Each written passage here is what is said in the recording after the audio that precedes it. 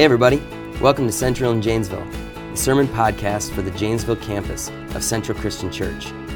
Today we've got a short devotional podcast to go along with our regular Sunday sermon podcasts. This is your campus pastor, Kellen Anderson. Hey everybody, thanks for joining me for today's devotional. Today we're going to look at Proverbs 22 verses 1 and 2. It says, "A good name is more desirable than great riches. To be esteemed is better than silver or gold. Rich and poor have this in common: the Lord is the maker of them all." It's utterly tragic, I think, what we tend to define success as.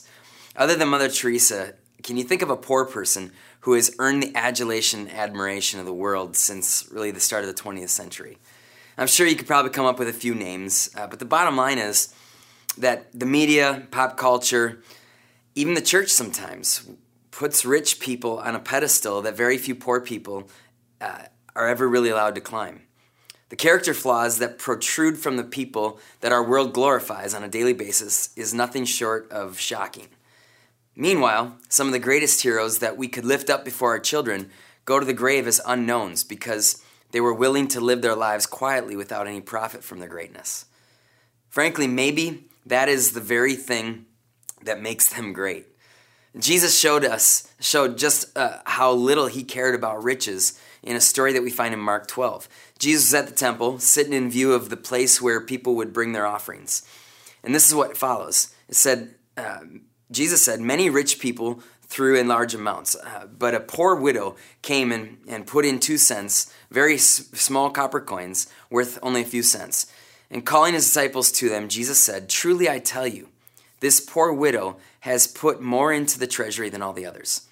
They all gave out of their wealth, but she, out of her poverty, put in everything, all that she had to live on.'"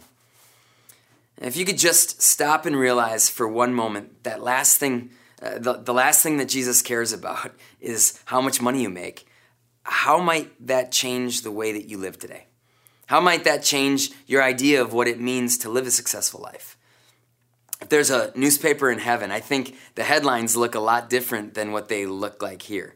Those headlines are probably filled with stories of people living out a godly character. Heaven doesn't care about what people do simply because they're rich.